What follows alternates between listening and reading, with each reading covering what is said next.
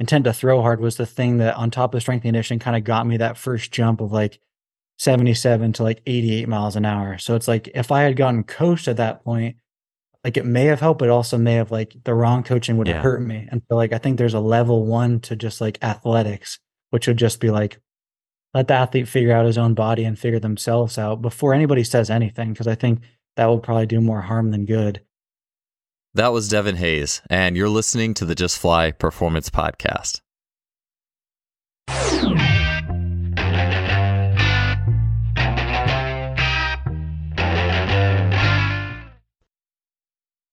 If there's one thing that has completely changed my approach to supplementation, it's been finding performance herbalism. Herbalism is different than your typical supplements, particularly because herbalism works by harnessing the power of nature. It involves using tried and tested, high-grade, well-sourced herbal compounds to make a difference in your energy, strength, boost your hormonal system, and improve your overall vitality. That's what today's sponsor, Lost Empire Herbs, can bring to you. Whether it's through Shilajit resin, which has been highly recommended by many coaches for improved strength, mushroom tinctures for immune support, combination packages such as the Phoenix formula, which is one of my favorites, Lost Empire Herbs has the supplements that will help you in achieving your performance training goals. If you want to check out some of my favorite herbs, you can head to lostempireherbs.com/justfly and use the code JOEL15 at checkout. That's JOEL15 at checkout for 15% off. Lost Empire Herbs is a great company, and I hope you get a chance to check them out. Welcome to another episode of the podcast, and thanks for tuning in. My guest today is Devin Hayes. He is the pitching performance coordinator with the Detroit Tigers. Devin has experience with both strength and conditioning and pitching performance. He's worked in the NCAA, the private sector, and has trained athletes from high school all the way up to the major league all-star level. In today's episode, Devin will be getting into the elements of throws training or overhead throws training and emphasizing the rotational pieces as well as talking about the linear aspects. He'll be talking about his recent journey into javelin throwing and how he's infused some of the knowledge there into overhead throwing as it relates to pitching. We'll be getting into some of the different throwing constraints for overhead athletes and some of the various techniques, the side bending elements that go into overhead throwing and the multilateral components. We'll also be getting into athlete autonomy and the learning process, whether you are a pitching coach and baseball coach, a physical preparation or strength coach, or just interested in human performance. There is a lot of really interesting and cross-linking information into that total human performance equation today, and I'm excited to get you guys the show. So let's get to episode 388 here with Devin Hayes.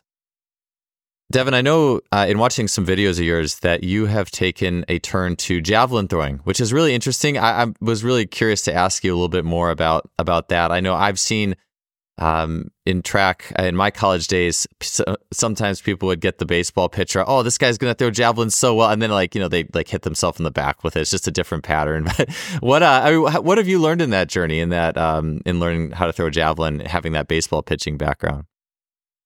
I guess for me, it started as I'd been throwing a baseball for like 15 years. And actually another coach when I was at Tread said, I think you need to forget how to throw a baseball in order to try to throw a baseball hard again. And so it was first a self-experiment of, okay, I'm going to take, a couple months off throwing baseballs and then, find something else to learn to do. So I picked javelin. It was more so, I think I could be pretty good at it. I know Driveline, another facility out in Washington, had this thing where I guess the USA track team asked them specifically, anyone who had thrown over like 90 miles an hour, we want you to come like try it and see how far you can throw a javelin.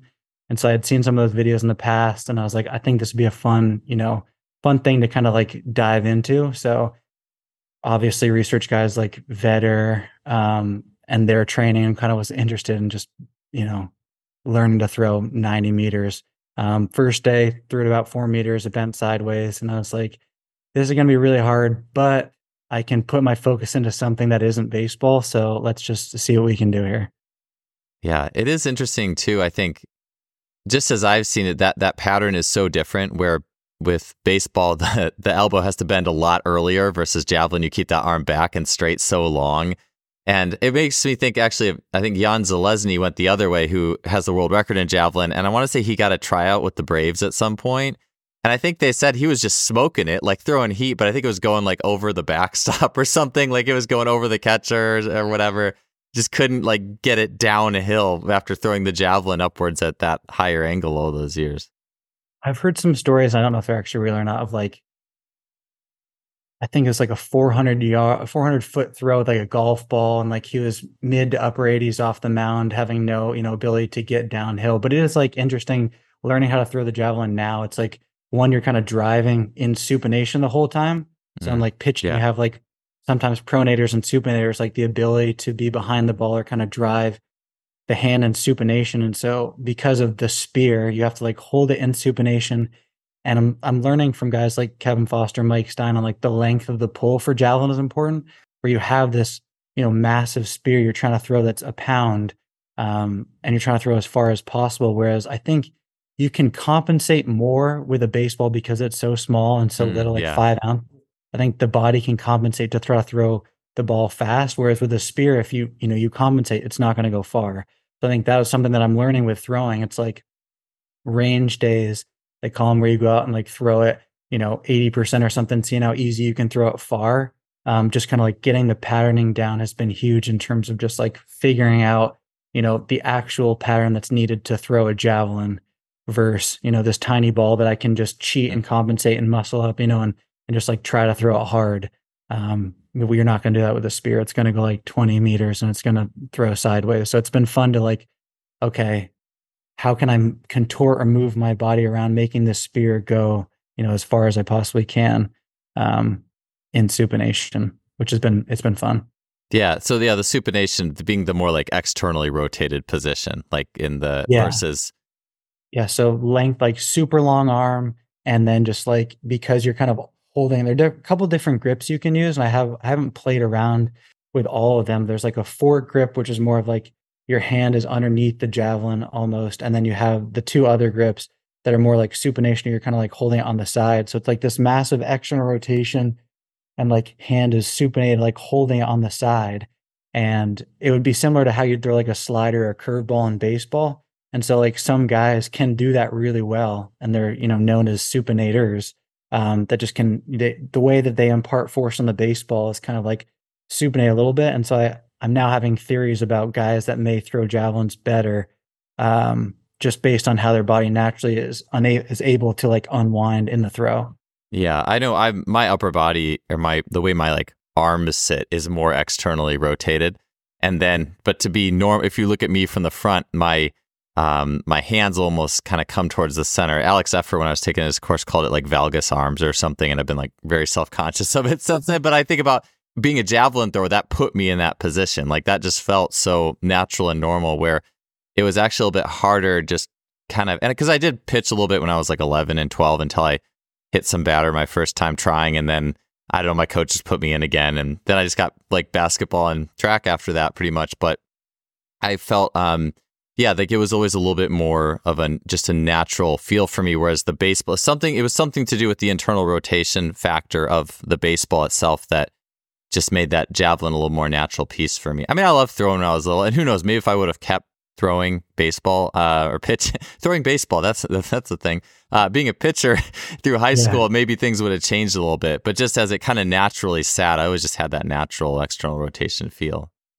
Lucky you, because it probably would have worked out for baseball. Like I am the opposite, where I am a pronator. Like I like to just be, and they call it like spinning efficient with a fastball, like a pure backspin, where I like to be behind the ball, Mm, like through release.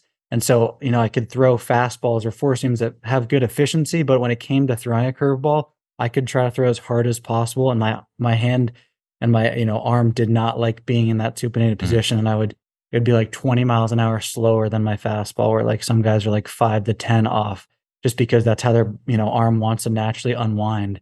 And so for me, it was like, again, learning the javelin, hopefully I go back to throwing a baseball and I can rip, breaking balls, because, I've just been training javelin for the last 6 months, and my body hopefully tries to figure out how to favor that position throwing. Yeah. So if I ever transition to, I don't think there's any sort of like, there's like adult softball or whatever, but I don't think there's a whole lot of adult baseball leagues relative to softball. But if I ever pitch, again, I would do curveballs would be my thing if I'm more externally rotated or something I'm more Yeah. like suited towards. Yeah, it's just like basically if your hand's going to favor this like external rotated and supinated position, just anything that's going to do that, like curveball, sliders, some like seam shift sinkers, like we've, found when I was working at Tread that guys, pick that grip up and it's harder than they were throwing Mm. fastballs just because that's how they wanted to naturally throw the ball. Yeah, with javelin, I'm curious. I've had Stephen Jones on the show with cricket. I've seen a little bit of some of the pitching, some of the different drills and setups with like the medicine ball and pitching. But I am curious with like cricket, you get a run up, and you're getting the run up and some of the crossovers and I like thinking, and I think a theme of this show is not only pitching, but also multi-lateral athleticism, rotation, rotational power. And do you feel like, what is the value in the run and combining the run? Do you feel like there's application there to just, standing start pitching, and any favorite moments or drills or things you've learned that you think could cross over to somebody who might just be starting from a standing position? Yeah, so I actually wrote like an ebook basically on this, Hmm. referenced Stephen Jones in it. So it's basically, combining some events are more linear. So you have like the javelin run up, cricket, bowling, and then you have like rotation where I would call like golf or like just static rotation. More so on the I call it coil or clear. Basically, you have elements of both. Some guys have more linearity on their throw. So, a javelin thrower who has more of a run up. And I think you actually had a good video on your Instagram of Holland like running, like how rotation was Oh the yeah. primary driver initially. And then if you kind of watch some of those guys, it's like rotation at first, but then once it gets to a certain like speed, it becomes linear where it's just like impulse and you're reacting with forces. And so that was kind of the premise of the entire ebook was if you can figure out a way to get going, obviously not as fast as a javelin thrower would be with a run up, but if you can figure out a way, call it the drift in pitching, it's like Hmm. first move as you're going towards home plate, get as much momentum as possible. You won't have to rely as much on rotation because you've created so much linear momentum. And so it was like the premise was coil Hmm. or clear, which is like rotation or linear, clearing where you just like sell out for either the drift and getting to the lead leg, or you're coiling as much as possible and using as much rotation in the throw as possible. So it's like that's kind of how I bucketed my system of just like, is a guy going to use linear momentum and sell out for the lead leg block and kind of like managing collisions? Or is it going to be like create as much rotational Hmm. velocity as possible to like unwind and unload that in the throw? Interesting. Yeah. No, I was always the big rotator person. Like Jan Zalesny had the super wrap. Like he would always wrap the javelin around him a lot. And I always struggled so much. And I don't want to make this so much just about the javelin specifically, but I think it would play into, I'm sure, like, but baseball pitching, how long that step is and all those types of things. I always struggled immensely trying to convert into a longer block. It was the rotation was my superpower. So I just really ramped that up. And I also tore my ulnar collateral ligament my second year throwing. So that was a very short college career and it took a long time to recover. And I had other things going on than javelin. It was also very hard to find a field in Berkeley, California to throw a javelin around. But, it's something that I've actually come back to it recently. And it's been fun to try to apply some of the motor learning pieces to get that block. But I'd never actually heard anyone say that, I like to think about it like you have almost like a well of your strengths. And that's the thing that you really can capitalize on. And so how would that play into like what you would see in pitching with the standing start? Does it happen more like what happens in the windup motion, like, and then extrapolate it out? Or what are some of Yeah. those conversions you see? Kind of digging it back, it's something easier done with the windup because you can create more momentum, but guys kind of learn it a little bit better from like the stretch position. So if you're able to kind of like shift your weight and get into kind of that drift longer, and so it's like basically just thinking of, am I able to go towards home plate before I get into my back leg?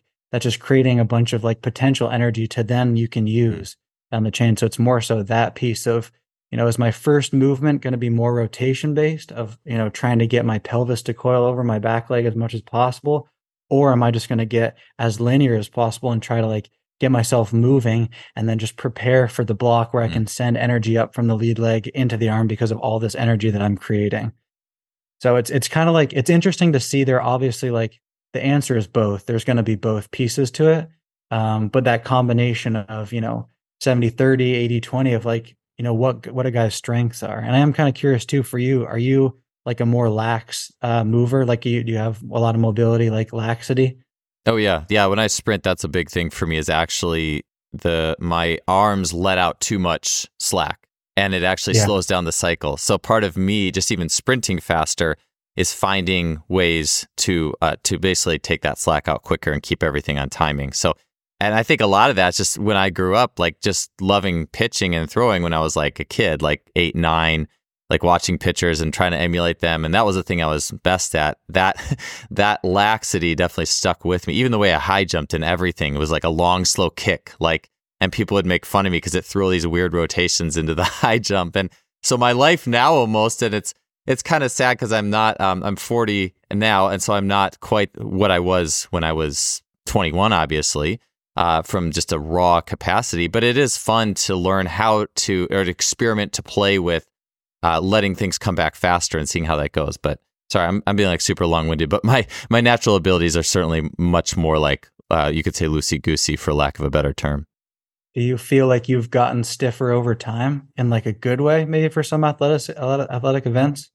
Yeah, funny enough, I would say as I've sprinting has been much. I mean, it's always been a big thing on my radar, but I think in the more, I would say in the last 5 years, it's been one of the primary focal points of just my own workouts. Like twice a week, I'm doing sprinting, and I'm always at least one of those, and oftentimes two. I'm usually exploring the sprinting in various ways. And one of the low-hanging fruits I found for me is making it more coming from the center, the origin point coming from the center to keep the timing better so I don't get too strung out. And in that process, I've actually seen my musculature change from someone who's more externally rotated, almost maybe, yeah, like that, just long, lanky, like a pitcher who likes throwing breaking balls type build, to someone that actually has more musculature that's more like you would see in a 100-meter sprinter. Not entirely, but that physical change has accompanied the way that I've also engaged sprinting and running. That is interesting. And I'm sure you like ISOs, like your body responds well to ISOs too. Yeah, I would say so. I mean, I think the big thing that I've gotten, if you're talking like the long duration stretch range ones, a lot of that's just finding that expansiveness and tissue quality that has really been a marker of my athleticism throughout my, like you could say, my peak years and even now. And then the like max ISOs, explosive or yielding, I always like those for the nervous system too. So I like both of them. But yeah, the expansive stuff I do really well with. Yeah. I think when I trained with Brady Volmering a couple years ago, and he was big on like the 5-minute ISOs, and so that was something that I hated doing them, but also always felt like good after, just like a 5-minute lunge or like trying to hold as long as possible in a push up. And so it's like I wasn't great at them, but I also always felt like good after. Oh yeah. Yeah, no, they're amazing for that. Like they're a game changer in my opinion. It's just getting people to finding the path for people to feel that optimally is the skill there. And cuz it usually works pretty well for a lot of people, but some people need different rep ranges and things like that, or different time introductions to it all. Versus just, I mean, I think 5 minutes is awesome, but it's getting people there in a way is also something that's a skill. I was going to ask you a little bit, Devin, about like, so that the linear, like the glider and the rotational person, I was kind of curious how that breaks up in like, if you watch like their running, if you watch things they do in the gym, are there things or categories that you see? I guess we all like putting things in buckets, right? Like, oh yeah, like, elastic and power and this and that, like it's fun to do that. And I know not everyone's going to sit in the exact same bucket, and there's going to be iterations or wide, narrow, infrasternal angle. But is there just general tendencies that you tend to see from people who like love winding it up through the rotation up top versus people who might be more that, hey, I'm going to glide out forward, hit that block, and who are really good at that blocking? Because I've always found, like, because I didn't have that in javelin, like that, like Johannes Vetter getting that foot way out there. I mean, even in high jump, I would say my last step was always a little bit shorter, which people like a lot of track coaches like that. They're like, oh, do a short last step, but then the person who's designed for the longer last step, that messes up. There are those athletes who do well with the longer one, and so and I always wish I would have explored that a little bit more. And I wonder what I did naturally. But anyways, curious on your thoughts on those universal principles. I'd say it would be easy to say, watch a guy run and then like just, tell him he needs to rotate more. But honestly, is most of it would be just be trial and error of like, getting them to feel what it's like to do either. Like figure out what it's like to have more momentum in the throw, and then what's the feedback like if if you've been training like I have for the last 6 months with an additional run behind me. I've gotten super linear. Maybe I've maxed out of that linear side, and now it's back time to go into that rotational element Yeah. of it. Like I said before, I think it is a little bit of both, and it's more so finding a guy's limiting factor currently, and then kind of just like tapping into that. Yeah. In the simplest possible way, too, and you could even liken this to sprinting, is just do things that are a little bit of both. Like in sprinting, you can do like a stride ladder to work on the linear. You could even say the word projection aspects of linear sprinting. And then you could also do some rotational movements, like with a medicine ball. And so you could just do both and on the most base simple level, and then see how people problem solve each one of those. So I'd be curious, in maybe something like pitching. I mean, maybe it could be, I wonder if there's like that simple starting point as well.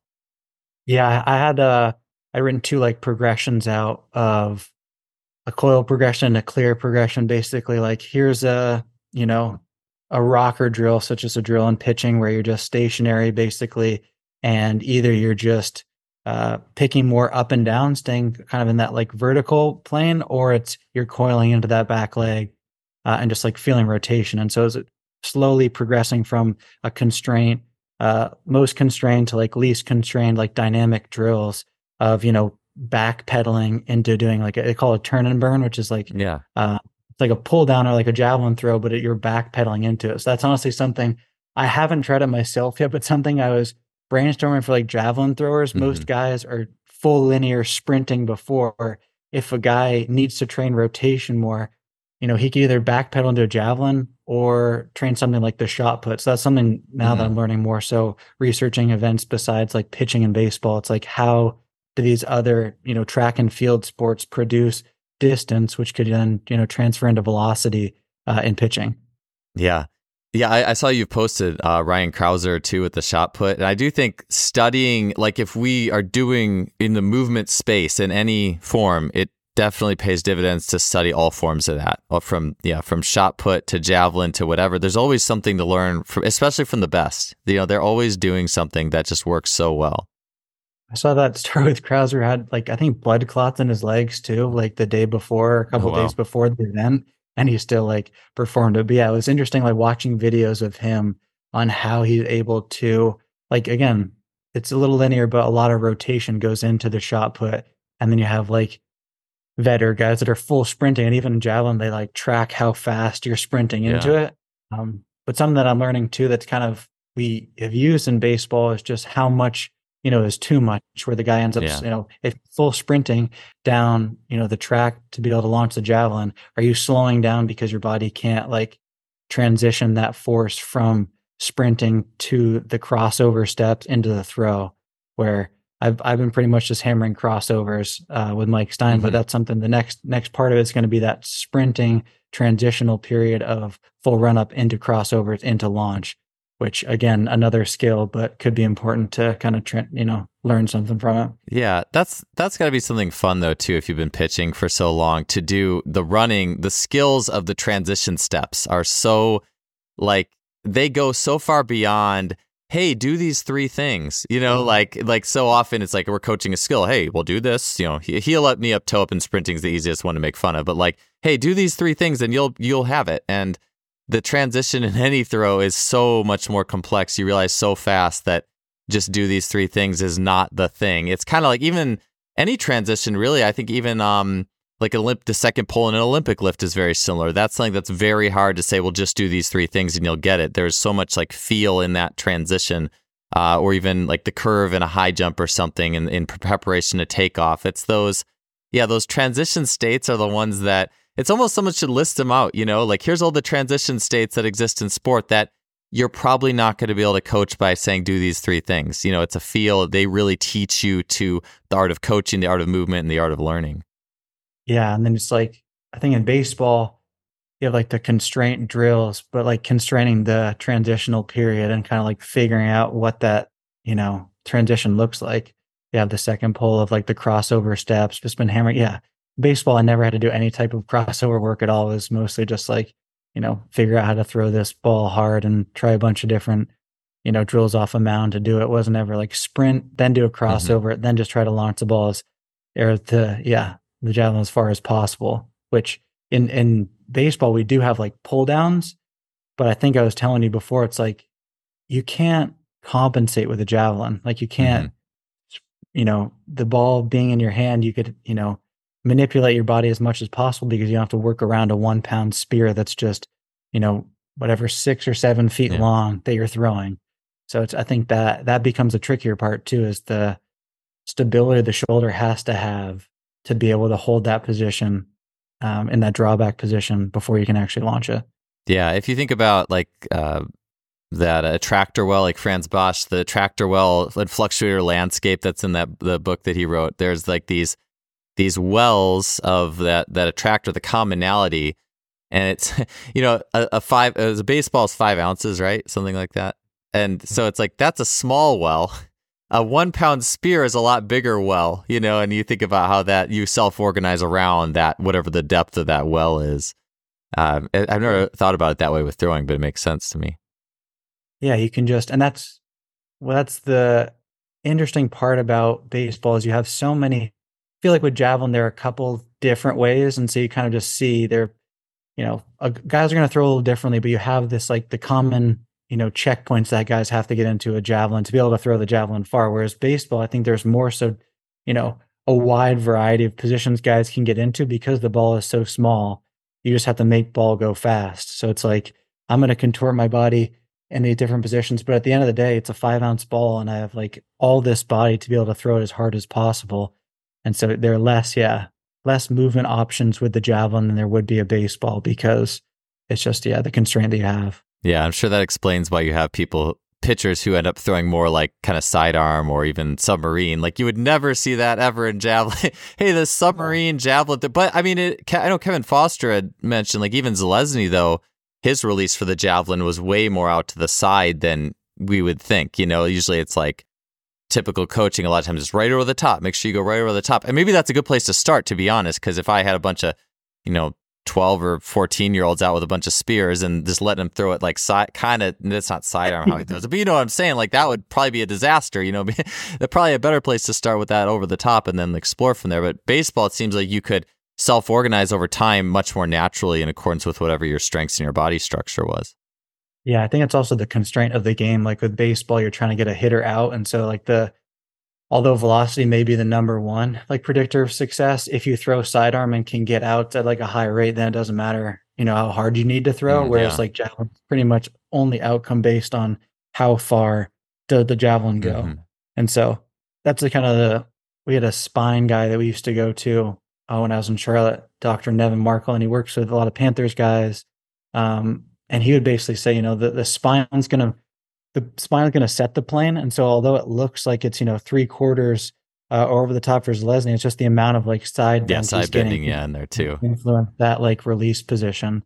And so guys who can get more side bend in the throw, it looks like it's more over the top. And guys that get less side bend, looks like it's sidearm. It's kind of like you want the spine to influence the arm and not the shoulder, because I think that's when you get into trouble. Like, your shoulder's only going to have so much violent range of motion, above like, 120 degrees of abduction. Like you're just going to be forcing it at that point. Yeah, is that with that side bending? I'm glad you mentioned that too, because yeah, that's it's like every action has the reaction. The side bending is what created that like lateralish arm position for him. Is that a constraint that you would explore in just throwing athletes, like just various amounts of side bending action, frontal plane, like it kind of playing around with? I think so often probably we would think, right, like other things would be more common in pitching coaching, but is that something that is also a variable that could be explored in that format? Yeah. So that's something that we learned when Dr. Nevin went through it. It was basically like if you have a little bit of like lordosis and side bend, it creates rotation. And so it's like guys can create some rotation through the spine by that movement, and less about like pure counter rotation of the torso. And so it's more so, some guys, favor that side bend position versus rotation. And you kind of want to play around with what, with coaching feels the best, but also like what creates the best outcomes there too. Today's podcast is sponsored by the Plyomat. The Plyomat is a jump testing device that allows you to instantly receive ground contact times, jump heights, reactive strength measurements, and more in your training populations. It's easy to use, accurate, and affordable. And an awesome feature that I love about the Plyomat is it easily allows the connection of not just one mat, but you can string multiple mats together for use in things like multi-hurdle hops and bounding situations. I absolutely love the Plyomat, recommend it. And to check it out, you can head to plyomat.net. That's plyomat.net. Today's podcast is sponsored by TeamBuilder. TeamBuilder is an online software for coaches and trainers, and I've continued to hear great things about the TeamBuilder platform. If you're looking for either an in-house training portal for your training groups or an online training hub, be sure to check out the TeamBuilder training software. Yeah, it kind of strikes me that maybe, like I mentioned, if you were really good at rotation, I wonder if there's a possibility you could self-organize all those years without really getting into side bending much, and like all of a sudden you are exposed to that a little bit. Wow, this is some interesting possibilities here, and just like putting that in the tank. I mean, again, this is just me kind of even just speculating, just thinking about things and making connections, just because that's not. And I was only saying it too in my own javelin throwing. That's something I bought a javelin last year and was messing around, and I think Kevin made that post, and I was like, it does feel a lot better to side bend and throw it kind of like Zalesny does, and just like experimenting with that every other throw or something, And I wouldn't have otherwise started to put that in my system, and I'm glad I did for the exploration factor. I think good too. The video that Kevin had was a good representation of like the side bend leading, because I think if you were to purely try to sidearm a javelin, I think you'd either snap your UCL 100%. or Yeah. go, some crazy direction. So it's all like, the side bend creates that angle that allows him to, perceive over the top, but is actually not. And so it's like, there's a baseball group called 108 Performance. I think guys have, been trying to do over the top throwing forever. Once they just feel themselves like be with and throw sidearm, they kind of just cue them to throw sidearm, and a lot of guys throw harder because they've been coached that like over the top all these years. It's like once they're told to do something else, throw sidearm, feel whippy, match the plane of rotation, they end up gaining velocity just because it's more natural for them, and it's kind of like they haven't trained it before. Yeah, that brings me into, and again, I like things that can go universal. Is Dan John has talked about same but different. And his example in the Easy Strength book was like, hey, Tommy Kono did Olympic lifting, but then he did bodybuilding in the off season. But in some ways, like a baseball throw over the top, like very over the top versus like a sidearmish type throw is kind of same but different, and so it's interesting. And I also say that in context of, I don't know if this would fit in, but I really like the exploring or amplifying the error type thing. Like if you were trying to do one thing, well, and you said, hey, do the other thing. I don't know, it almost feeds you all the other information. Like I've worked with swim coaches who loved doing backstroke, like to warm up for freestyle. They'd be like, yeah, we did 5 100s backstroke, and then the freestyle was like on fire. I was like, I've never had the capacity to do that swim workout well. I'm almost drowning after the warm up with most people's warm up. So it's interesting to think about how, one skill can potentiate another, regardless of what it is, too. It could go for a lot of a broad brush of things. Yeah, wonder if it opens up like more neurological pathways too, that just like, movement solutions, things like that, where a guy, hasn't explored throwing sidearm, throwing different positions. That's like an exercise too of guys, play around with different arm slots, moving around in different directions, and, what feel is that going to lead to, which could end up being, the difference maker in them throwing harder or not. Yeah, it's an interesting area to, like I think that's one that really could go down the rabbit hole too, because there's I think there's sports and ways you could take it, and there's probably some nuances too.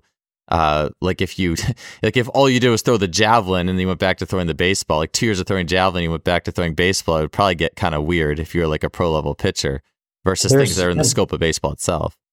There was one guy that was at Driveline, Ian Walsh, who did that for like 6 months. So he'd only hit, I think, 93 before. And for 6 months straight, he just threw javelin and did bench press and kind of more like a javelin thrower. And his first day off the mound, he hit 95. Did he really? So that's amazing. Yeah, he just had tapped into something else, which I think that was kind of the reasoning behind one of the other trade coaches, telling me to do that, to try and do that, was like, whatever way, has gotten you this far of throwing a baseball, like Mm. your body like pattern that. So at this point with, 28 years of experience, or 20 years of experience throwing a baseball specifically, you kind of have to forget throwing a baseball is like, and figure out something else. And then when you come back to it, hopefully, you get the new approach for it becomes a new thing. Even with lifting, anything like that, you get away far enough away from it that when you come back, it Yeah. actually helps bring it all together. Yeah. Yeah. I agree. I think that's to the value of elimination and reintroduction of variables. I think sometimes coaches, and I know I've even been here at various points throughout my life, and then even in like the college coaching setting, is you have all these things in the program, and sometimes you get so attached to them, you don't want to take them out. Like, I got to have this in, I got to have this in, I got to have this thing in. And then I very purposefully will take out things, especially, honestly, things that athletes like a lot of times in track, like athletes like Olympic lifting. It does fit with track and field really well, I find. And I will not let people Olympic lift generally for a while, partly because it's like, well, one, I want you to be more sensitized to it when we do get to it. But then two, I also want you to learn to function without it. Because sometimes it's like we almost get so attached to some of our favorite exercises. We don't, it's like because we all did this skill before we found those special exercises, like we were all pitchers or jumpers or sprinters or basket, whatever it was, before we found these things. And then sometimes we get so attached to them. I also think there's just something to not having those, but then like you said, like to do a different version of the skill. I think it probably would be similar in track. Like if someone just did high jump their whole life and hit a wall, it's like, hey, go do triple jump for a few months and I'll see you later, Like for a lot of athletes, that could be a big positive. It's almost like unless you're the absolute, like you are so built to do this thing, like you're an absolute freak, totally built to do it, and your body just self-organizes its way. But otherwise, it's almost like your body, it's like giving your body bandwidth to find a different way to do that thing, Yeah.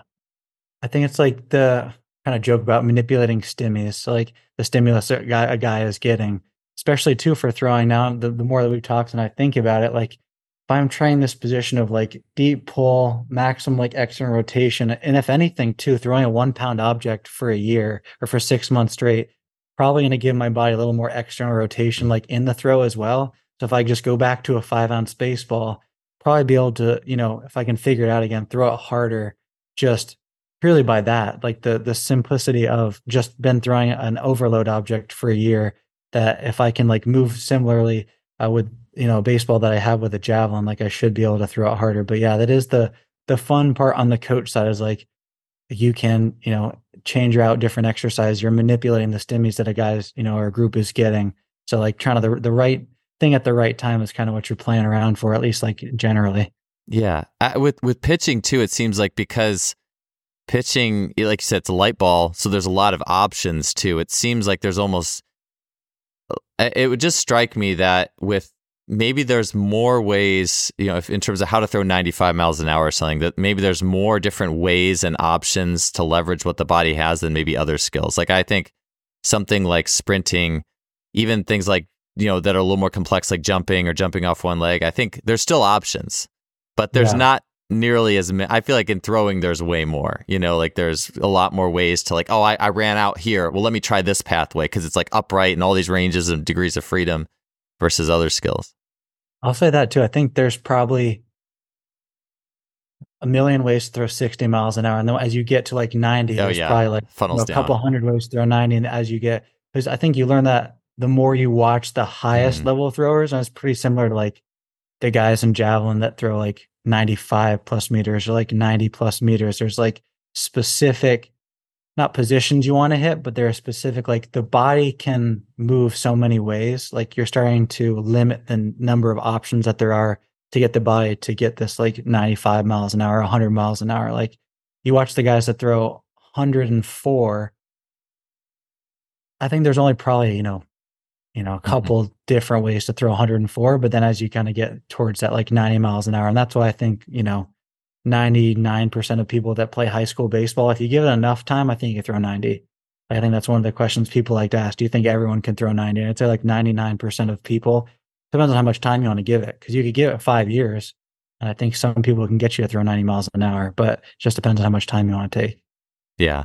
Yeah. I think about that compared to like something like track and field and sprinting, where if you're slow twitch and you have short legs or something, you could dig up all the options and you're probably not going to run, sub 11 or whatever, no matter what way you take. But I feel like in baseball, there's, to at least be competitive, like on a collegiate level or something, even if you're not, air quotes, a great athlete, you could find some way in some pathway to get it done. And that's maybe the cool thing about it, like there's this a greater expanse of exploration to find how to get that. But then of course to throw 100, totally different story. That's more like being an elite track sprinter when there's also less options there.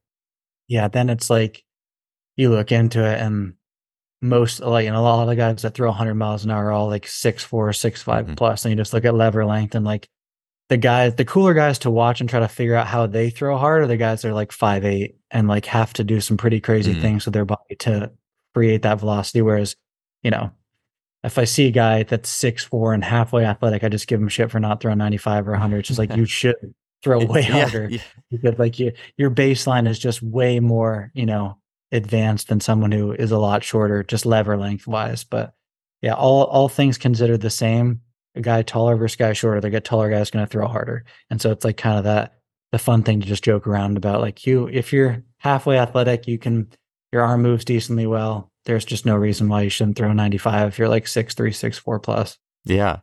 Yeah, it's right. There's different coaching avenues. Maybe one is technical, but then the others make fun of the person because you should be able to do this. That's the main one. No coaching, just make fun of them until they throw as fast as they should be.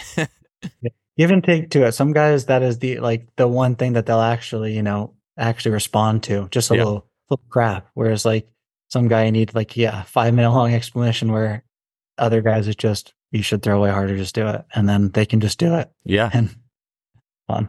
Oh yeah. It is amazing. This is maybe a little bit of a tangent, but it's funny. I was just walking to, I'm going to be coaching high school track here this upcoming spring, and just even walking to the track meeting, being in the track environment, like I feel my body like actually changing. The way I walk changes. Like I start to feel more pressure on kind of that like fifth met head, that like spring off the ground. It's just something about the environment even. And I just go back and I think about all even just the, like you said, like the coach, like if you're the type that responds to that, like, getting someone to make fun of you a little bit or motivate you in the way that's meaningfully motivating for you, or be in that environment. And sometimes the power and the technique can kind of, for that, come together in the way that made sense for you. And you don't always need that technical thing to encourage it. And I think back, because it's funny, like the feeling where I'm in that coaching environment, and how much more was that the case when I was like in college, walking into a meet, you smell the track, and I've always, it's like I become more and more aware that athlete who just does it, what are the things that help you to just do it, and just seeing what happens, without saying anything or anything. That was a total rabbit trail. Sorry about that. No, I like that. Like the self-organization, environmental, like I think that I'm like, I don't want to just say that my only coaching cue is giving guys crap, but there would be some guys that would ask for feedback and I would just tell them like, that's a level 3 or level 4 question. Like, let's wait till we get there. Yeah. So like, I think, the self-organization, like allowing the environment to kind of dictate where you're at is like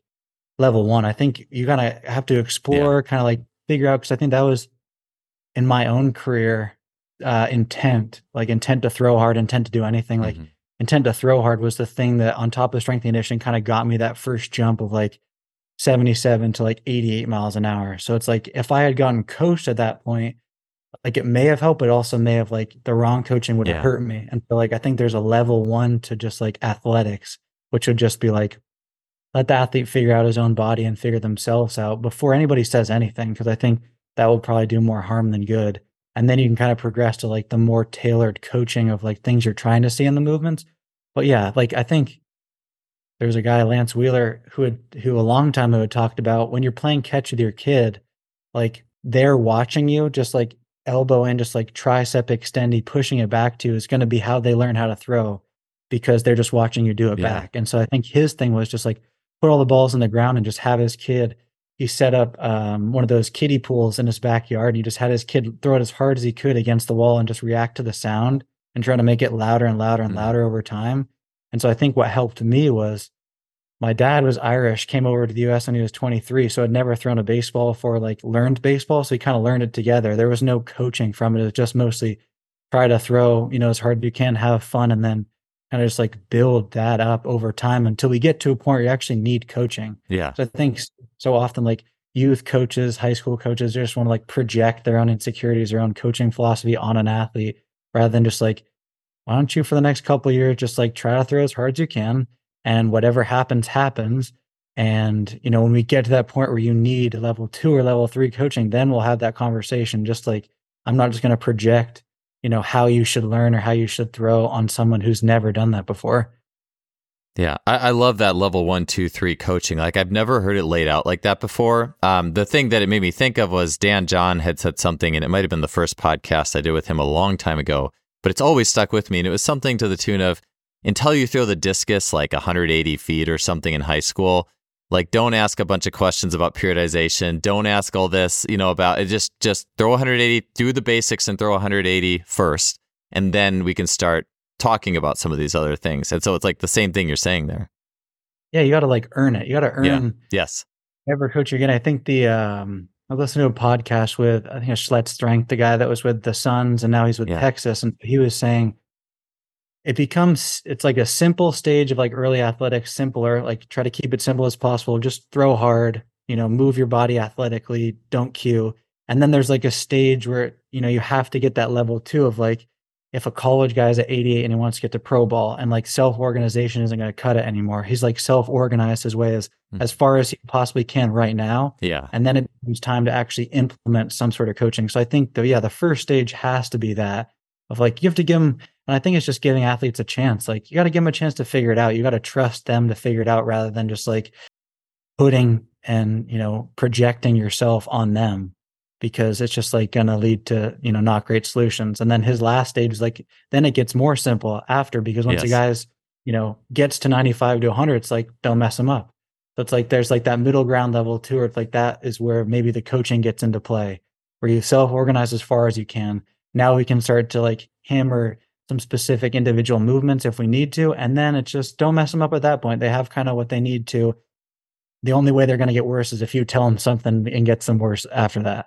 Yeah, I love that. Where did you get that from somebody, or is that something you kind of put together over time, like the level 1, 2, 3 coaching? Like what are you ready for from that perspective? I would say like it started off as like someone asking me a question about their back leg in the gym, and I would just be like, just make up a number. Like that's level 10 stuff. You're only level 1 right now. Yeah. Like you're only level 2 right now. Like, and that now it just kind of turned into just like the levels to just like coaching feedback and when guys actually need things, because it's just, I mean, when you have guys over a long period of time, like some athletes for 4 or 5 years, you just kind of understand that you don't want to give them everything or give them all you think in the first year. Like they have to still be able to develop, themselves. And then you kind of just like sprinkle those things in over time when they get to that point, and not just like here's day 1, do this because I told you to. Like there's, and it all depends on too where the athlete's at. Cause if you're a skill coach or, professional coach,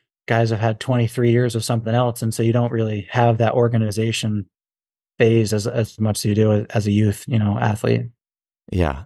Yeah, that's really good. It makes me even think too about with my own journey in high jump specifically. I did a lot of events, but I know with high jump, my self-organization was trying to dunk. And it's funny because what that landed me, like I said, I'm whippy. And I played soccer. So it was like plant, and a really good high jumpers, they will plant, and they could still be a power jumper where they might like kind of drag their takeoff foot. But the higher the bar gets, the less you can really do that. I mean, some people still do have a little bit more of a draggy leg, but I was like the extreme. Like my arms would whip like straight far back behind my body, really long ground contact times, basically just trying to get, I think my foot and ankle got really, really strong. And so it was basically put this really strong foot and ankle down and a big long whip that goes around it. And that got me. I mean, when I was in high school, I jumped 6'8" and did pretty well, but I basically got stuck there. Like I got stuck at about that height first couple years of college training weren't very good anyways, to be honest. I was trying to be like an athletic training major, which was a horrible idea. So I didn't even, the practices with the team weren't consistent. And I did improve my technique a little bit. I think I jumped 6'8 3/4" at the end of year 2, but it was year 3 that when I went back with the team and training was just really good. Everything, training was much higher level. Other events got better. Lots of things got better. But my coach, the assistant coach, had told me, and he knew, he was so good, like mentally and emotionally. He knew I was a kid that struggled with being told how to do things. Like if he said, "Hey, you have to run the curve like this," I would have probably checked out. Like, I don't want it. It doesn't feel good or whatever. I would have not done well with that. But what he said was, he would just tell me of these like Russian high jumpers, and the Russians were like the best high jumpers or whatever. So he would tell me like, "Oh, well, one drill they do is they put the bar like a foot below the best and you just speed jump over it. You try to go for distance or whatever." I'm like, "Oh, this is awesome." So I was always doing it on my own. Like he sparked the autonomy, or he knew I had that high autonomy need. But anyways, just that drill and doing that, even outside of saying anything else, allowed me to, like we were talking about with trying the different throw or the javelin throw, that helped me to self-organize my high jump technique, that at the end of the year, I was actually doing things with my arms in the takeoff that they just kind of emerged. Oh, this would feel good. And I did that. And I was blowing away 6'10" routinely, and then eventually jumped 7 foot that year. And long story short is I started with the journey of self-organization. It only got me to basically 6'8", 6'9". At that point, I needed someone else to, and ultimately it was delivered to me in a way that worked for me. And the coach was brilliant enough to know that I needed that. But I think if I would have gone in high school, no one coached me in high school. Our high school track coach was the distance coach or the hurdles coach. So it's like, "Hey, here's the high jump pick, go figure it out." And I think if I would have had someone being like, "All right, this is how you high jump in, short last step, and do your block like this and your arms like this," I wonder a lot if I would have, that's like going backwards, right? Where you get all the coaching first and then you know what I'm saying? I kind of feel like I might have held myself back if it would have gone in the reverse order, or I got like the level 3s first, not level 1. Yeah.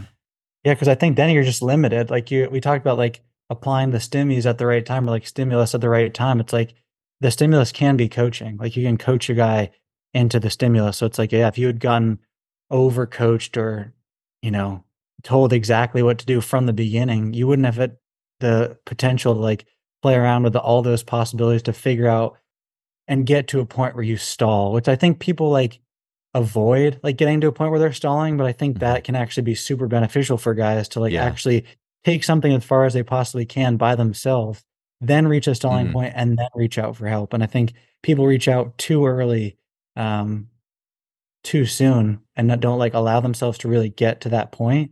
But I think, yeah, it's that your coach just gave you a drill, basically said, and in baseball, we kind of have different constraint drills where I was talking about the coil or clear progressions that people have to kind of feel different things. And I think as a coach, it's honestly better to just say here's this drill with little feedback. And again, let the guy, self-organize or kind of figure out a way how he wants to do it on his own. And then you can kind of just work through some specific things if you really need to. But I think far too often, coaches, could just be a lack of trust or something else where they just feel like they have to project their own coaching on an athlete, and less so have this give and take where you trust the athlete just as much to do what's right and kind of figure it out. And then you kind of work through it rather than just do this because I told you so. This is how it has to be done. This is how, Zelazny did it, and you have to throw it like this. Where I think it's understanding the person, having a good relationship with the person, then knowing what type of for information or how the guy needs to be told. Because again, your guy gave you a drill. I think a lot of times a coach coaches is super important for how an athlete learns and listens, especially teaching. I was telling my brother last week, I think if a lot of the teachers I had in high school had taught the way I wanted to be learned, I would have learned a lot more subjects, a lot more things, because I would have been interested in how they teach. So I'm learning Spanish now, and the teacher that I have is uses emojis or my style of learning. So I'm way more into it than I would be if I was taking, a Spanish class and there's just some writing while I'm trying to figure it out. So I think how a coach coaches, which kind of has allowed me to be more of a broad, build a relationship, not have a specific style of I need to tell you my way. It's more so build a relationship and you're going to tell me how you want to learn over time, and then we'll figure it out together. Yeah, I like that. Even with the emojis, that would have helped me out a lot. A course I took that I really enjoyed recently, or at least in the last, maybe it was a year ago, but somewhat recently, was DJ Murakami and Chris Chamberlain's course. They just called like torque chains, I think it was called. And it was based off of Julian Pineau's, a lot of it. Basically, are things either internal torque or external torque in nature? And things that are external torque start on the inside of the body and move towards the outside. Things that are internal start more on the outside and direct things towards the center line. But which honestly, that's a mouthful.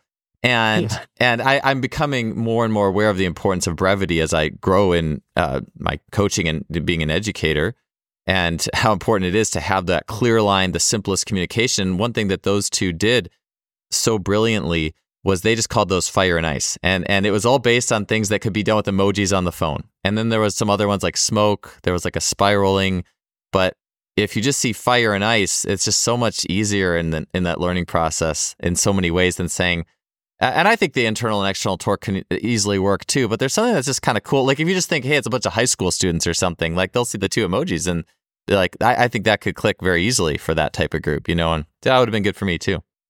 Yeah, there was a podcast I listened to about like people who, like 90% of people voted they want to be entertained when they learn. And so it's more so like, how can you entertain someone while they're learning? And so acronyms like COIL or CLEAR, something super simple that a guy can just remember, when they need to, especially for pitchers when, guys are on the mound during a game, yelling a cue on like internal torque or something like that. Whereas they've had this like repetitive, either cue or some sort of thing they can go back to when things go wrong. And that's kind of, again, what I've been big on with a lot of guys is just, here's a couple things that, you can remember. So when things go wrong, you have this like blueprint or map, and they're usually simple, like fire and ice, things like that you can go back to when you need to, so that when you're stuck or, it's the middle of the season and shit hits the fan or things go wrong, just like keep it simple, go back to it. And you like have, your few things that, you need. Yeah.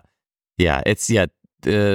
What is it like the brain can only handle like one, maybe two things at a time, and anything beyond that, it's like a logarithm how ineffective everything instantly becomes. So it's almost, if you can just have that one little, even like a symbol, like, so that's like a myth, not like a myth, like a false reality, but like something that's just a lot of information condensed into one small story or one small thing, there's a lot of value with that. I had something I was just going to say this one thing as well. With the self-organization and allowing and giving time for that, is I think so often, and I've had other conversations on this podcast about this, but in like a private sector setting, like an athlete shows up and, or just anybody, it could be a golf lesson, it could be a pitching lesson, it could be whatever, there's an expectation of instruction. Like it'd be so interesting to think, all right, I'm going to pay for this lesson, I'm going to go get a tennis lesson, and the guy's literally just going to watch me hit for an hour or something, But and I think too about the martial arts. There's stories of this, at least. I'd love to find the actual, like, this is where this happened. But apparently, like, to enter some dojos to study under these martial arts masters, you had to do like a 10 or 15 or 20-minute horse stance outside the dojo, and then they'd let you in. And I find that funny. It's like, well, how many strength and conditioning facilities would be not underwater if that was the business model? Is first, you have to do this, and then you could train here. But it also makes me think a little bit about, I was listening to an interview with Adam Archuleta, who trained under Jay Schrader. So Jay's, like his main protege, had one of the best, if not the best, total NFL combine performances of all time, across, like, with considering like the pro agility vertical and all those things. And I guess before Adam even started with Jay, I think Jay gave him like a basic program to do. Adam did it completely on his own for a few weeks or months or whatever. Got great results, wanted to train with Jay in person. And I think Jay then like berated him for a few hours to make sure he really wanted it, and then like finally let him in, I think, at some point. But it's kind of the opposite, where we do live in this place where it's like, all right, sign up, get instruction. And it's very like, and again, I think there's good things to guidance, but at the same time, it's like, because that's almost how coaching is now approached, it's like, well, where is the space for the other things? And with the levels you're talking about, I almost think that's a good way you could almost put it. Like, hey, we're going through level 1. If you showed someone a pyramid, here's level 1. Here's what level 1's all about. It's about here's the container where you're going to figure these things out, and being able to And we'll use different constraints. I mean, honestly, it's youth. It's like what Jeremy Frisch does with all the youth athletes. Here's the big container of obstacle courses, and it's not like, oh, lift your knee like this to hit this obstacle. It's like, no, just figure out the obstacle. It's how we learn anyways. But I think sometimes we just need that like graph to also help communicate, hey, this is what you need right now. Yeah, I think I have 3 comments on that. One would be too, I think people like the level 1 self-organization, I think people kind of get to a point where they don't think that a guy can get to a high level just by self-organizing, where I have seen that before. Like, you don't have to do any coaching. A guy can self-organize, and you have a high school or college kid that has no coaching ever, throw 95 or 100, be a stud pitcher. And so those are the guys that you're like, at that point, they've already surpassed any level that I was going to give you. You're like, you've self-organized this far. I don't want to mess you up. And I think with Jay Schrader and kind of like that training style, once you develop the reputation, which I think is the biggest thing too, it's like early on, if your early stage of coaching career, I think you'd be hard pressed to say like, we're just going to self-organize and see what happens. Where I've told like other coaches starting out, you might as well just offer something for free. So you have subjects of, 20 to 40 people that are willing to try and do it your way without paying. And then you have like, the proof is in the pudding where you've done it before. And so now you can progress the second and have your athletes where, like, for me, starting out as a coach, as a strength and conditioning coach at Middlebury College, or even early on in like pitching, it's just like, I couldn't just say you need to self-organize. And that's like my coaching philosophy. Whereas when enough people see that it actually does work, then you can say like, this is how we do it. This is why we do it. And here's another couple hundred people that have done it in similar ways. So I think you have to get to a point where you can say like, this is why we're self-organizing, is because if I coach you, and I've said this on phone calls, once I got to a certain point in my coaching, it was like the first call was always going to be, I'm not going to say a lot to you. I want you to figure some things out. I'm going to give you some drills to play around with. And then you're going to come back to me and tell me what you think about it and how you feel about it. Then we can work through it together. I think guys were more appreciative of that than the guys that you walk into a gym and you just like give the same 5 cues to everybody throwing and everyone's doing the same drills. It's just like, no, I want to let you I want to figure this out together. It's more like a teamwork than it is like coach and athlete or coach and player. Yeah. It's like the X factor, or forgotten, or not forgotten, but like that thing is that other skill, that other thing is the adaptive process of the athlete. Like, it's like that adaptive process goes hand in hand with, it almost exists outside of the other, all the, here's 5 cues or whatever. And it's like, and you can bounce back and forth between the two, like when appropriate. Like, I think it's not to say that those, and some athletes need more instruction. Like the guy who was the high jumper with me, he was a grade below me when I was jumping in college. Like, he wanted lots of instruction. I barely wanted any. So, I'm sure he would want you to tell him stuff, where some people are like, I'll just figure it out, and like, but it's like the best athletes, I find, I'd be curious what you think. It does seem like the people who are the best athletes are the ones who are more the figure it outers. Those are the ones who, they just can get it, and the good coach sees that they get it, but then they also know how to work with the people who don't and how to give them the thing they need. Yeah, we have like the type of athletes that I've coached in the past have been the more like cerebral, I wouldn't say overthinkers, but like to think a lot and need a lot of explanation. Whereas some of the better athletes are literally just like, I think people have said this about some of the best big leaguers in baseball, like they're just the dumbest. Like, they don't think, they don't need to think. They kind of have figured it out, have had it. And so there's the pitcher, I don't know if you know him, Trevor Bauer, was like a balance of both, where he basically put himself in a lab and figured out how to throw hard. And then he was analytical enough to be able to like go back and forth. And I've only ever met like a couple other athletes, like a guy I worked with, Tyler Zombro, similar to that, where you can pull into I'm going to be super analytical. I'm going to be super like, where's my body in space? But also when it's competition mode, I can flip that switch and compete, which I think a lot of guys don't have. And so a lot of the athletes that I've coached before have been like the overly analytical, tough to flip that switch. But in a training setting, they're really good. And so when it comes time for like game time, it's like a lot of my coaching was, you need to stop thinking, because when it is game time, you can't, this process that you have right now of thinking of where you are in space cannot happen. Like, it's more so just go be a dog. Yeah. And then when you're kind of review.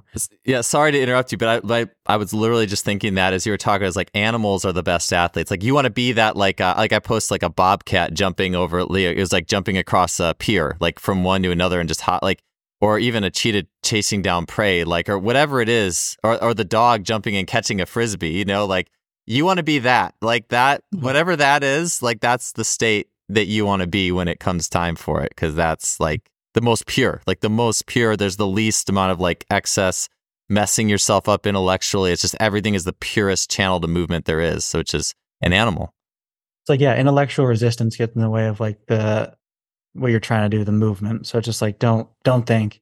And then the best athletes are the ones that are able to turn it off when they need to, like the think mode and just like go, which is, it's cool to see like when guys flip the switch, like the differences they can make, even in a trading setting where you can see some guys like you literally, it's as if they're pitching in like the ninth inning of a World Series where they're not thinking about anything. And if anyone talks to them to like yell at them or like freak out on them, it's like they are able to go there. And it's like, I've only ever seen it with very specific guys that have been in the game for a long time that have pitched at the big league level where they can just turn it on and you know when it's like they've gone in like dog mode and then they've like out of it, they're like the nicest human being ever. And then when it's time to throw a bullpen or they have like an outcome they're trying to get, they will flip the switch, they'll go into like their dog mode, and then once they're done, it's like completely normal personing and they go into like a reset, which is just, I don't know, it's a cool like mental side to see.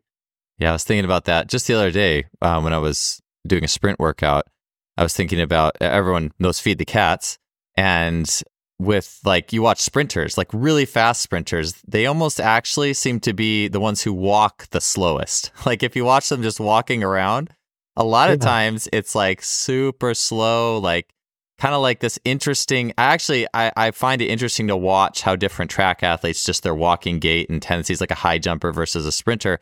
But I was thinking to myself, it's almost because they're trying to create a polarity too. It's almost like, because that person who, like, I remember when I was in college, there was a guy who walked around campus who had literally the name the Speed Walker. Like he was like, would just bear down and like hunch over on his backpack and just like truck to classes, like, da, da, da, da, da, da.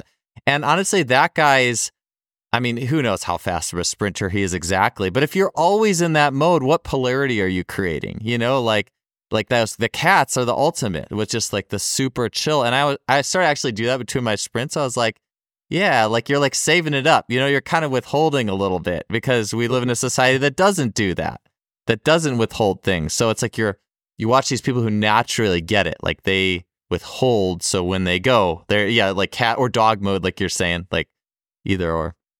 My dad's a big soccer guy. And so when I was home for Thanksgiving, he showed me a video where it was Messi's coach talking about how he walks. So like he walks the most of like any soccer player like during the match because he's either like, that polarity he's saving up for when he needs to like attack. And so it's just like video of him basically throughout a game, just like walking. And then you could see like it was almost like preparation for like when he needed to turn it on, he knew when to go. And then it was almost like, the either saving energy or that polarity of just like the dog versus not dog, I guess. But it's just, it's super interesting to see those sides of it and just like, they can get to such a high level because they also on the other end can stay low when they need to. And I think that just like adds to it. Yeah. 100%. No, I think there's so much, with the Messi thing too.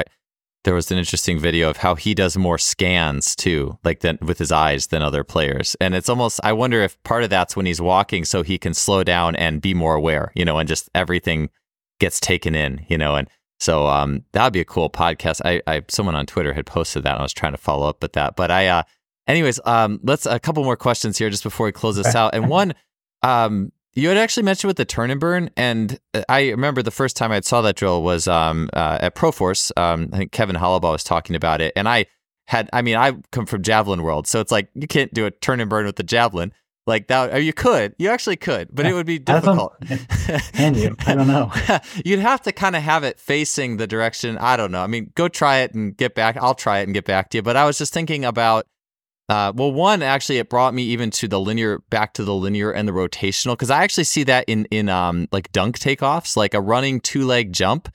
You have some people who are just like you said, like they actually linearly will drive straight into that takeoff and have less of a pivoting action at the end. Like Isaiah Rivera comes to mind.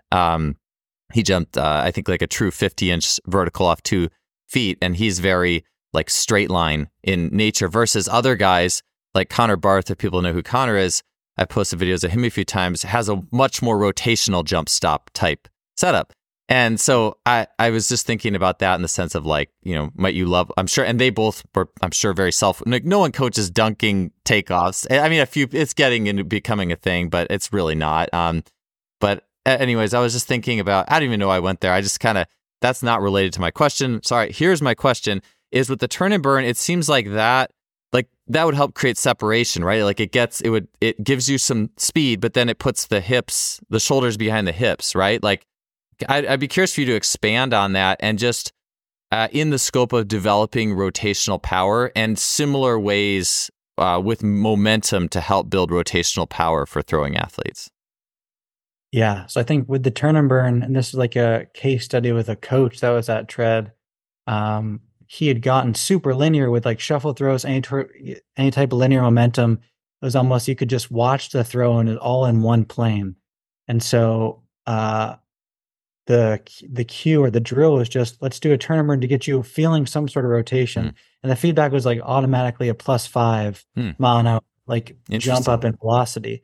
And so, yeah, there is, and Barry's talking about it all. There's like separation linearly, so like back to front, and there's also separation rotationally. And so I think the turn and burn, the way that you can coach it is just, allowing it. And someone had cued too. I'm not, sometimes a big cue guy, but it's like that feeling of as you're receiving a ball from the outfield. So again, like the constraint of the game, your kind of lower half unwinds underneath you, and then you're actually creating separation not only rotationally by like the lower half rotating first, but also the lower half is getting out in front of the torso, and you're creating again that side bend. So it's like that multi-plane separation that creates that velocity. And so like again, in terms of like the bucketing of the coil or clear, you have that. If a guy gets super linear, add some rotation, and that might help that like the sequencing of everything as well. Yeah, that makes sense. What do you think that for something that's like a standing, that starts from a standing position, like a pitch or even like a golf swing, I guess? Do you think that with bringing a little bit of momentum, a few steps into it, can facilitate more side bending, like you said, like versus just, hey, you're standing there, and we'll try to wind up from a stand? Do you think that can facilitate by throwing more momentum and more side bending potential? Yeah, I was golfing with a buddy out in Arizona, and our one cue is just side bend as much as possible for it. But yeah, I think if you watch like, and that's another like golf that I've been interested in, the long drivers, the guys that do long driving, you can see sometimes when the pelvis does shift laterally, it creates that side bend for you. So it's almost like that movement of the pelvis kind of shifting to the left allows you to side bend and then unload everything. So that's kind of how, with the constraint of baseball on a mound, you're not getting a full run up. You have the slope. It's then about how can we use the slope to create that momentum into the throw rather than, if we have a full run up and I got a javelin in the hand.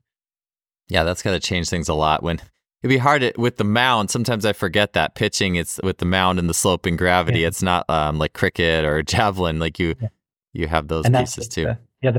I think Adarian talked about it on your podcast. So just like everybody's got 9.8, just like everyone's got gravity. And so like the slope of the mound, if you use it well, use gravity well, it's almost free energy, I guess. You don't have to like, do anything. It's not like purely muscular driven. It's just using the slope of the mound to give you, Yeah.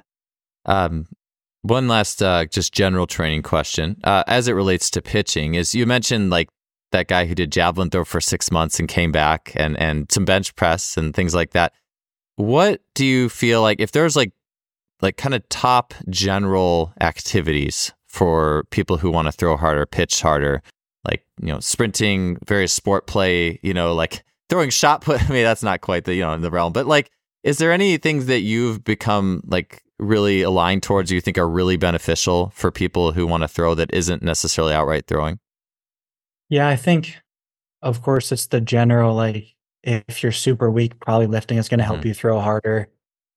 If you're super stiff, probably the relaxation techniques. I know we talked about like the shaking, the relaxing like techniques will help you.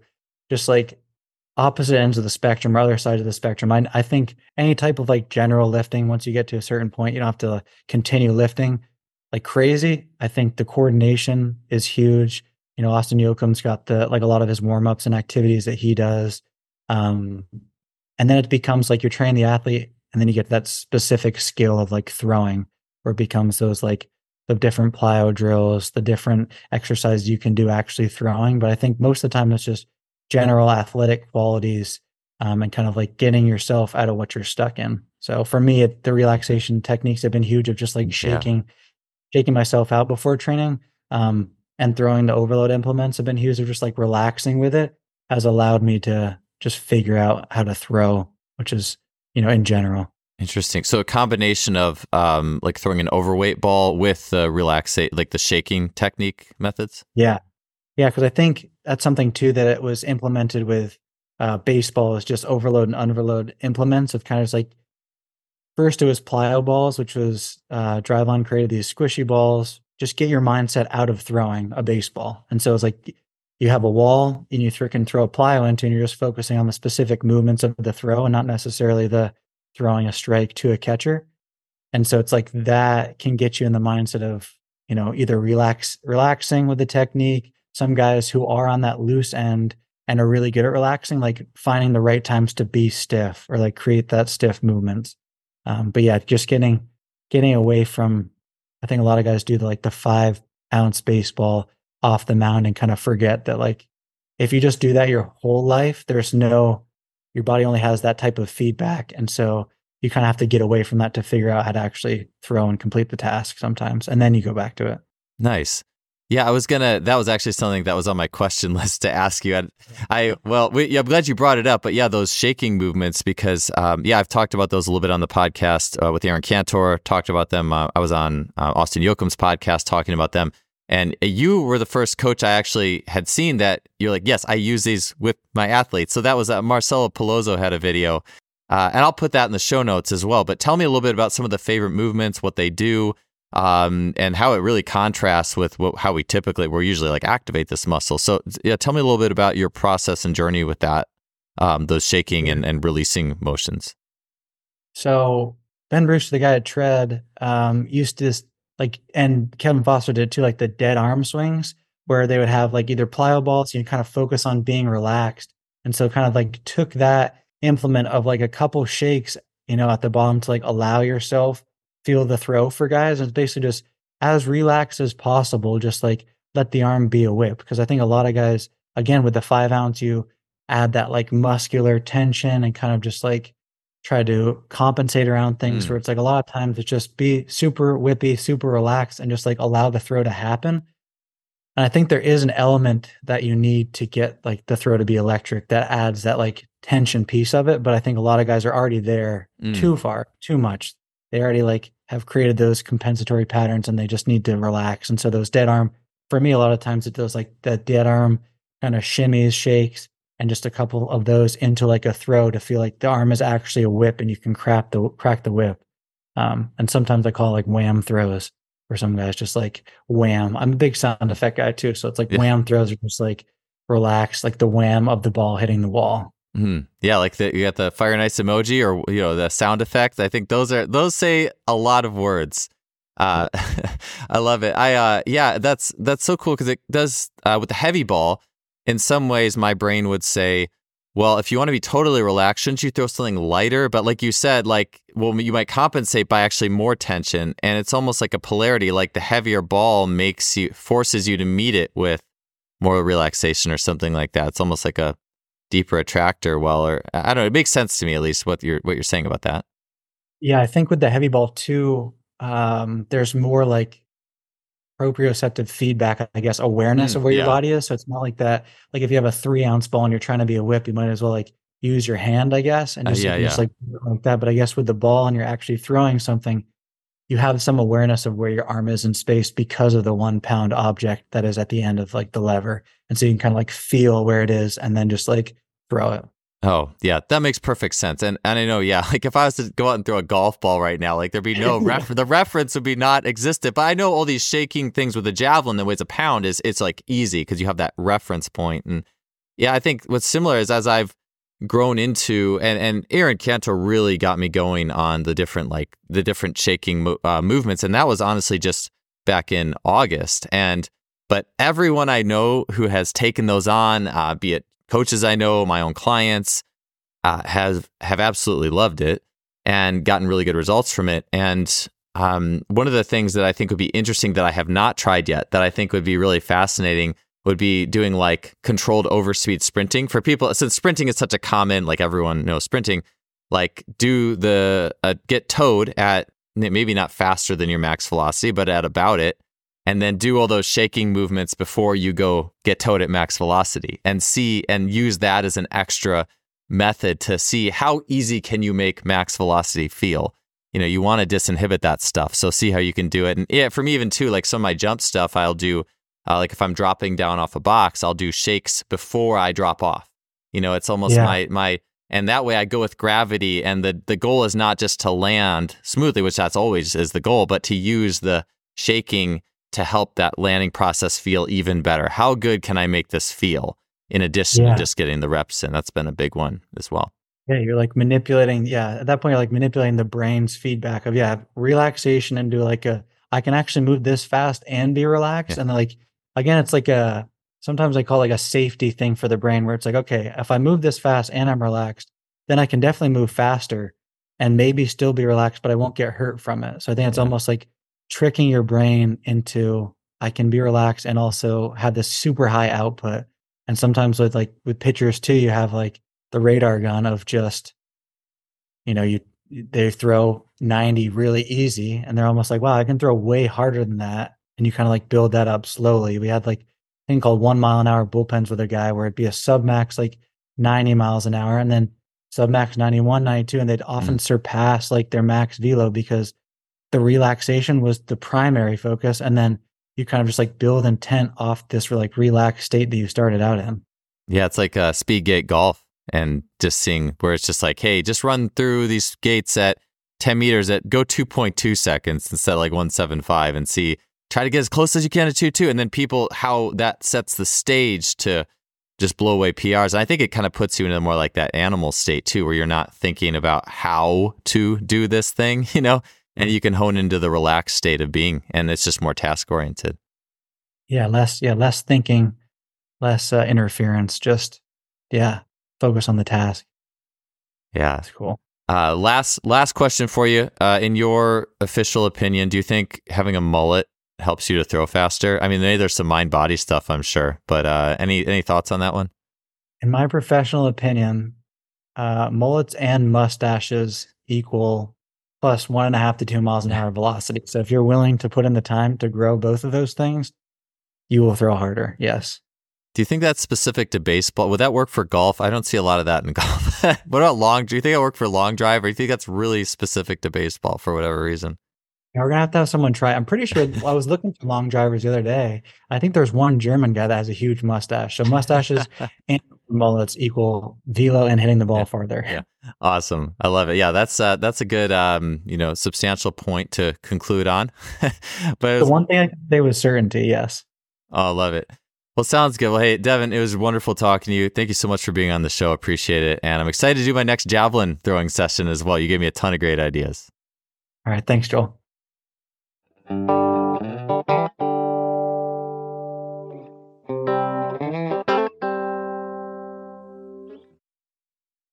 Thanks for tuning in to another episode. I appreciate you being here, and I'll see you next week.